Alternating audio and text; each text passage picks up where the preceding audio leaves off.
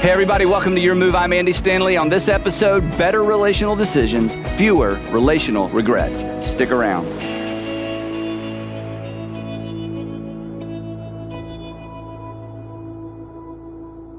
Now, the reason we call this series Guardrails, if you've been here, you know this, is because the highway isn't the only place we need guardrails. Our greatest regrets, I would bet, for most of us, our greatest regrets would have and could have been avoided if we'd had some financial guardrails, some relational guardrails, some moral guardrails, some academic guardrails, maybe even some professional guardrails. And when we talk about a guardrail in this context, it's basically a personal rule. It's kind of a personal law. It's something that I decide for me. I don't decide for you because I don't have any right to tell you how to live your life. But a guardrail is something I establish for myself, and it's essentially a standard of behavior that becomes a matter of conscience. A standard of behavior that becomes a matter of conscience. I decide that for me financially, for me professionally, for me when it comes to friends and, neighbors and relationships, when it comes to my marriage, for me personally, I have a certain standard I want to live by. And when I begin to drift toward the edge of that standard, when I begin to drift out of bounds, it sort of lights up my conscience. In fact, that's the point of a guardrail. The point of a guardrail is to light up our conscience before we hurt ourselves and before we hurt someone else. The point of a guardrail is to make us feel a little bit uneasy on the inside and to make us feel uneasy early. So that's what a guardrail is. It's a personal standard of behavior that we commit to personally, individually. We don't give other people guardrails. We establish them for ourselves to kind of keep us on the road, to keep us out of the danger zone, again, whether it's relationally, financially, whatever it might be. But the thing is, and the thing that makes this so hard, is that the culture we live in does not celebrate and does not encourage guardrails. The culture that we live in, the world we live in, and it's always been this way, celebrates and magnifies and decides that basically all we really need are painted lines. And that is especially true when it comes to the topic that we're going to talk about today. So last week, we talked about friends and associates. Today, I want to talk about friends with benefits, okay? Today, I want to talk about moral guardrails. I want to talk about guarding your marriage, guarding yourself for marriage, and guarding yourself from married people, okay? Now, the word the best word to describe this whole topic is a word that we never ever use very much, and it's this word. It's the word fidelity. It comes from a Latin word that means faithful or loyal. So what I want to talk about today is how to protect you and your relationships with your significant other and how to set up some standards, some things that ding your conscience to guard you in what is perhaps your most important relationship. And today, I'll be your guide.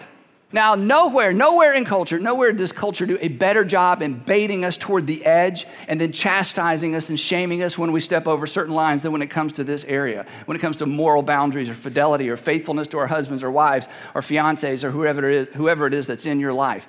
But the problem is there's a sense in which we are all complicit, that we are all part of the problem because you entertain yourself, let's just be honest, okay, no elbows and no looking around. You entertain yourself with media, movies, and music that glorify sex outside of marriage and glorify affairs. I mean, this is just part of the themes of most of the books that you read, perhaps, unless it's a self-help book, the movies that you watch, the videos that you watch, the things that you binge watch on, and it's funny, and we entertain ourselves with it, and then what happens? Then a friend actually has an affair. And we're mortified. We're just disgusted. I can't believe your husband would do it. I can't believe your wife would do that. I can't believe your sister-in-law would do that. And we entertain ourselves with it. And then we freak out when somebody actually does it. This is the area where culture does more to bait us to the edge of disaster and then shame us when we actually step across certain lines. But here's the thing, and I know this is unrealistic, but that's okay. If we could get this one thing right, if we could just get this one thing right as a community or whatever community you're in, if we could get this one thing right as a city, if we could get this one thing right as a state or a nation, it would change everything. There would be less poverty. There would be fewer unwanted pregnancies. There would be less domestic violence. There would be fewer kids in the foster care system. There would be fewer little boys and little girls who grow up in homes without a mom and without a dad. And come on, let's be honest. All of us know someone, or all of us are someone, or all of us were raised someone whose life would be completely different if they had established guardrails in the area that we're talking about today. But imagine this, with everything I've said so far, and we haven't, this isn't a religious thing yet, this is just a thing, right? Based on your experience and my experience, based on your growing up experience. Wouldn't it be amazing if we could get this right? You know this would make an extraordinary difference. So, if you were God and you were going to inspire someone to write on this topic, what would you inspire them to say? Go for it. Have a good time, wait till you're ready, drink responsibly and have sex responsibly. I mean, what if you were going to give the world a message as it relates to sexuality and sex? What do you think God would say? What do you think God who has invited you, think about this, God who has invited you to address him and relate to him as a heavenly, got your best interest in mind, Father. So 2,000 years ago, which is amazing when we look at the complexity of this text, 2,000 years ago, the Apostle Paul, who was planting little churches all around the Mediterranean basin, writes to a church in Corinth. He'd already been there visiting. In fact, he'd been there a couple times maybe. And so he's taught everything that we're about to read, and then he writes them a letter to remind them of what he taught when he was actually with them. And here's what he says: flee from sexual immorality. Flee from sexual immorality. In other words, before you freak out about this is exactly what every husband wants his wife to do. This is what every wife wants her husband to do. This is what every fiance wants their fiance to do. This is what every big brother wants his little sister to do. This is what everyone who cares about someone and loves someone wants them to do. That when it comes to sexuality, they want them to at least be very, very, very careful. And there are some things you want them and we want them to flee from. But we are in a culture and we are in a world, and sometimes we're complicit in setting ourselves up not to flee from, but to flirt with. And again, we become hypocrites. And again, we bait ourselves and allow ourselves to be baited to the edge of disaster. Then we step off and we feel shame, or other people step off and we condemn them. And so the Apostle Paul, under the inspiration of the Holy Spirit, has this insight that is mind-blowing, not because it's, so unusual, because we immediately latch onto it. What's so mind-blowing about it is that he knew this 2,000 years ago. Here's what he says. He says, all talking about sexual immorality, all other sins. And Paul immediately puts sexual sin in a category all of its own. That it is uniquely, he knew this, it is uniquely damaging. It's possible to fully recover academically. It's possible to fully, recover financially.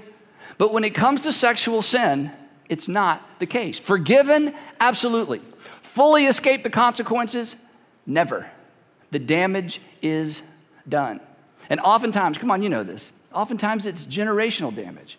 It undermines future intimacy. It impacts future relationships. It has a way of continuing to resurface in area after area after area.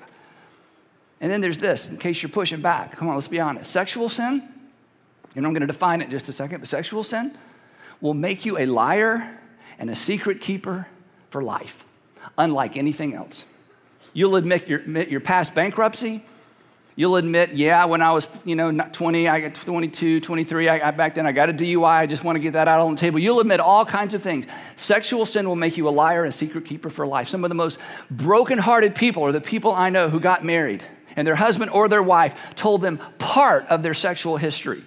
And in telling part of their sexual history, they kind of relieved their conscience, but they didn't tell the whole story. And they stood at an altar and they made a promise forever and forever and forever. And you're the most important in the world, most important person in the world to me. But I've got a secret and I'm too ashamed to tell you the secret because of what you might think about me. Sexual sin will make you a liar and a secret keeper for life. And so the Apostle Paul, it's amazing he knew this, 2,000 years ago, said, look, this is not unforgivable. This has nothing to do with God accepting you and loving you. I'm just telling you, the consequences of sin in this particular arena are different than every single other area. And you know what? You know that, and I know that, and we don't have to look far to understand that. That somehow we're all able and everyone's able to move on beyond just about anything else. But things that happen to a person sexually, or that a person participates in sexually, for some reason, it follows us and follows them around, oftentimes, their whole life. And again, it's not a forgiveness issue. It's the nature of sexuality. Here's what he says. Flee from sexual immorality. All other sins a person commits are outside the body, but the person who sins sexually, and I want to come back to that in a minute, the person that sins sexually sins against their own body. Now, what does sin sexually even mean?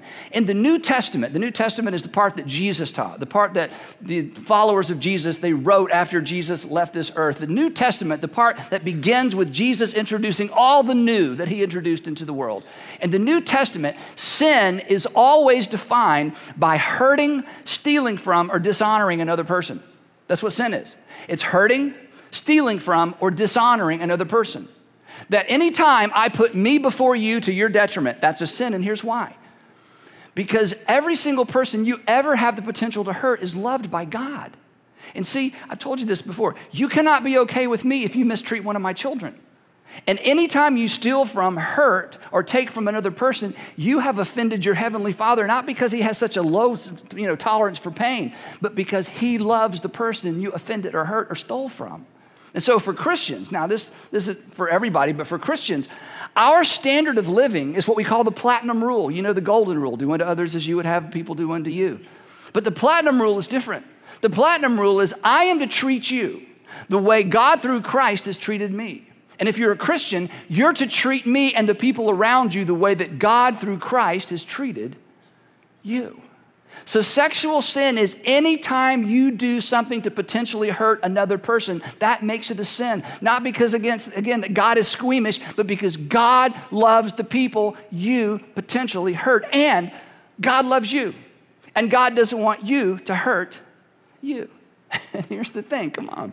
When you take from someone something that was intended for or promised to someone else, you sin against that person. That's what sexual sin is. It has everything to do with how much God loves you and honors you and cherishes you and honors and loves and cherishes the person beside you and the person behind you and the people that you work with and do life with. That's why this is a big deal. That's why it's a big deal to God, because the consequence of sexual sin is so different, and God loves you too much to keep his mouth shut.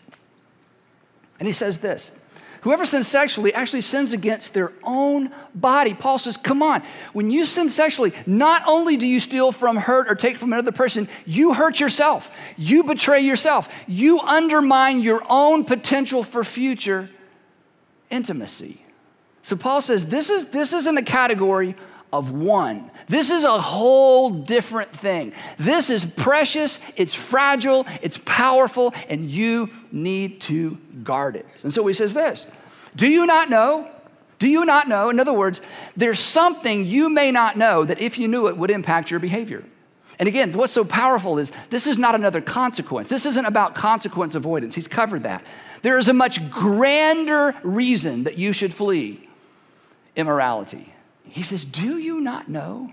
Has no one told you that your bodies are temples of the Holy Spirit who is in you, whom you have received from God? And now Paul, this is so brilliant, he shifts the conversation away from consequence to identity. Essentially, he's saying this, do you not know? Do you not know? Do you not know who you are? Do you not know what you are? You are a temple. And we go, so what? What's a temple? Most of us, the only time we've been in a temple was a tourist attraction somewhere, right? And plus, temples are sacred, and in our culture, nothing is sacred. To which Paul would say, but you are. In fact, you are more sacred than the most sacred site anywhere on the planet, because the Holy Spirit of God dwells in you. You are, whether you want to be or not, whether you knew it or not, you are a sacred image bearer. You are fine, and you are fine-tuned for a relationship with God and a relationship with others. That you didn't just happen. You were designed. You were designed and fine-tuned for intimacy with one other person. You're no mere mammal, and neither is the person that you live with, and neither are the people that you work with, and neither are the people that you're sitting beside. That God's Spirit resides in you. And you know why that's a big deal? Because the value of a container is determined by what it contains. See, if you stole my wallet, I wouldn't be concerned about my wallet. I would be concerned about what? What's in my wallet. mostly because I can't even remember what's in my wallet, right? Just kidding. Right? In other words, if somebody robbed me and said, I want your wallet, but you can keep everything in it, it's like, not a problem. Take my wallet. It's not, my wallet isn't valuable, it's what's in it. And this is true of everything, right? It's what a container contains that makes it valuable. And your Heavenly Father says, you contain the image of God. You are extraordinarily, extraordinarily valuable. And so is every single person you are ever eyeball to eyeball with. He says this, you're not your own. You're not your own. To which we say, yes, I am. I'm an adult. I'm a senior in high school. I'm a free agent. It's my body. I can do whatever I want to. Paul says, no, you're not your own. And be glad you're not your own. Because ownership determines value as well. The thing that makes a container valuable is what it contains, but ownership determines value as well. In fact, you may remember this story a couple years ago. A 2014 Stratocaster guitar that was worth maybe $1,800 retail, a used Stratocaster guitar worth about $1,800. 2014, in 2016 it was sold for over $45,000. Now, why would somebody buy a guitar worth $1,800? Why would they spend $45,000 on it?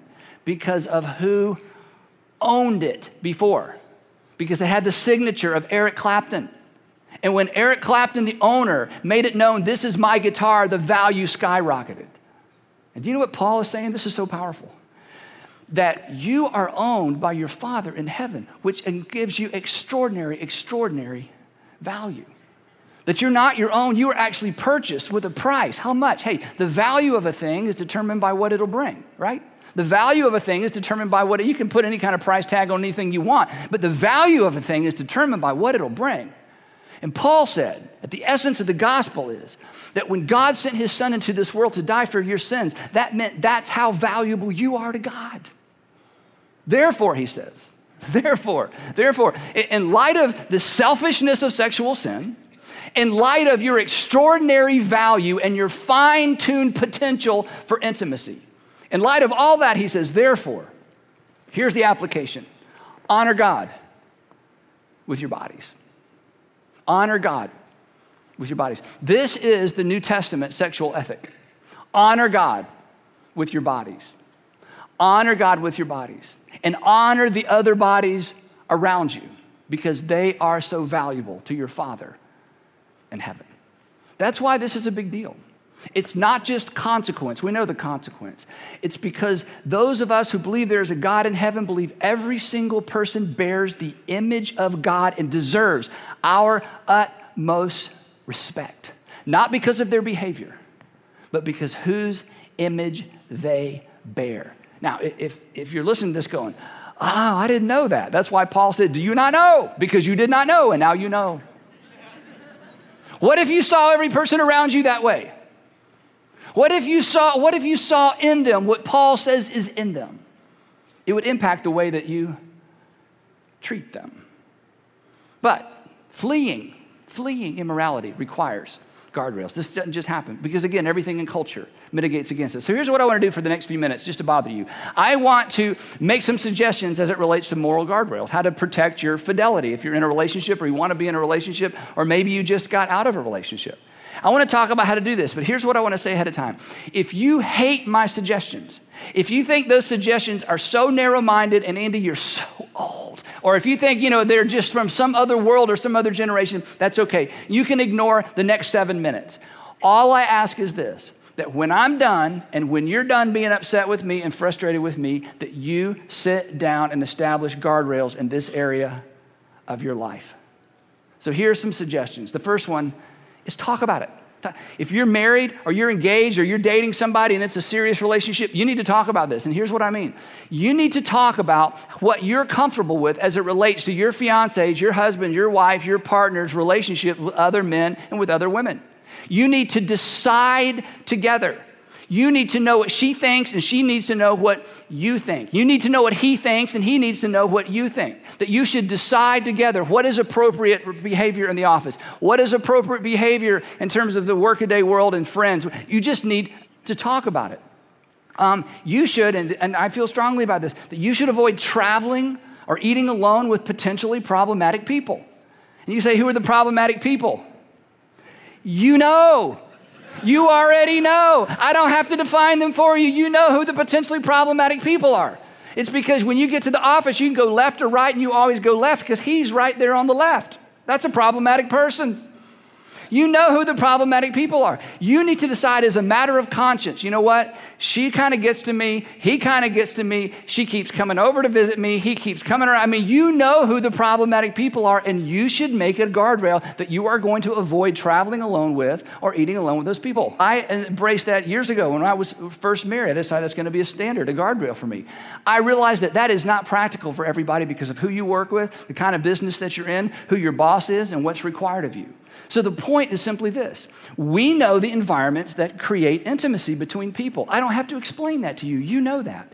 If you're in a committed relationship, and especially if you're married, you should talk to your spouse, you should talk to your fiance about the problematic people, and you should have this discussion, and you should establish guardrails.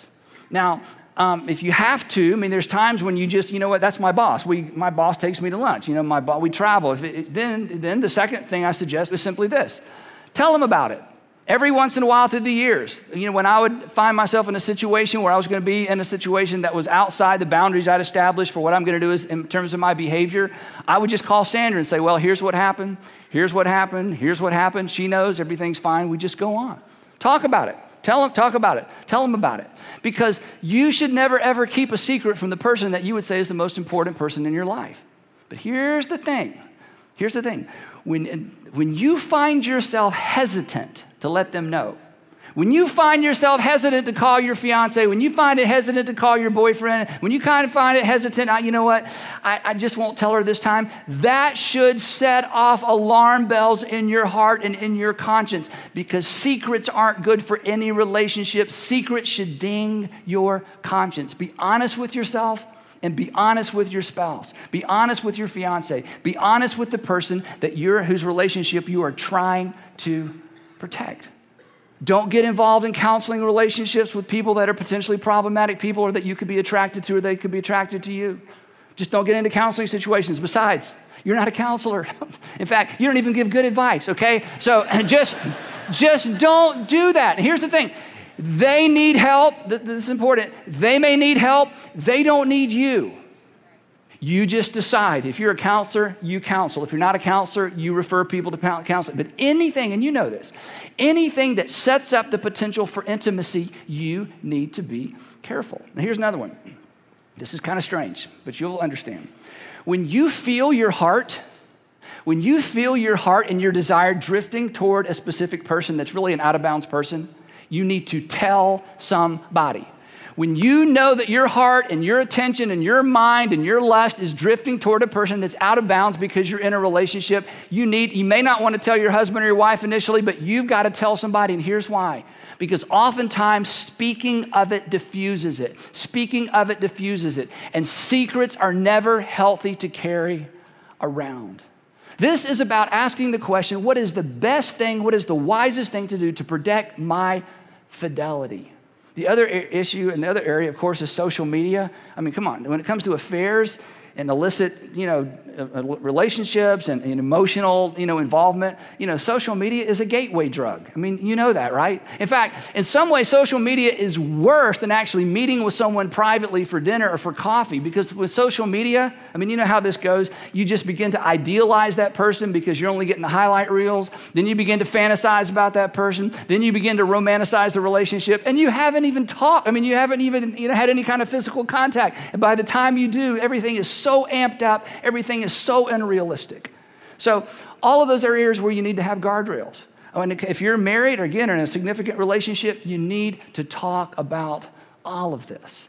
Because the point of it is this. The point of a guardrail is to light up our conscience before we hurt ourselves and before we hurt other people. A guardrail should light up our conscience. In other words, it should make us sensitive to something, not because we've done something, but because we are drifting in a direction. Now, if all of this seems so extreme, I just want you to remember this. Come on, you're adults, you know this. Dangerous environments, right? Dangerous environments call for extreme measures. You say, well, Andy, is it really all that dangerous? Let me ask you a question, then I'm done. Married and engaged couples, real quick. Just want to ask you. Married and engaged couples. What in our culture equips you and supports you when it comes to remaining faithful? What in our culture equips you to remain faithful and supports your decision to remain faithful? Advertising? No. Media? No. Television? No. Books? No, unless you're reading a book about marriage, right? Single, same question. Who and what? Who and what? Who and what encourages you and equips you to live responsibly when it comes to your sexuality? Where in society are there people just saying, I just want to breathe life into you. I want to speak truth to you. I want to make sure that, if you ever get married, you're going to be so equipped and who's doing that for you? That's why I say it's a dangerous environment. It requires extreme measures. And come on, do you think, we're adults, right? Do you think that you'll look back in 5 years and regret establishing guardrails around your fidelity? Do you think 5 years from now you look back and go, oh, those stupid guardrails, I got into so much trouble, I have so many regrets, spent all that money. No. If you establish guardrails now, 5 years later, you'll look back and think it's one of the best decisions you ever made. So you got to decide. Flee or flirt? Flee honors God. Flee honors you. Flee honors your kids, your future kids, your grandkids, and flee honors others. But flee requires guardrails. So, would you set some guardrails that ding your conscience while you're still in the safety zone? You won't be applauded now, but you will be applauded later. Because guardrails will become part of the story that you get to tell. And you'll be applauded later by the people that actually matter most and by your Father in heaven. So think about it. Talk about it. Do something about it. You already wish you had. You'll be glad that you did. And besides, guardrails. Guardrails set you up to say from the bottom of your heart, I'm forever yours, faithfully. I thought that was kind of cute. Okay. Well, thanks so much for listening to the Your Move podcast, and be sure to check out our website where you'll find your next step, including resources like our free conversation starters based on today's episode. You can access those by simply clicking on the link in our show notes. Also, if you enjoyed today's episode, take a minute to subscribe, rate, and review this podcast. Join us next time, and we will continue to explore how to make better decisions and live with fewer regrets. Thanks for listening.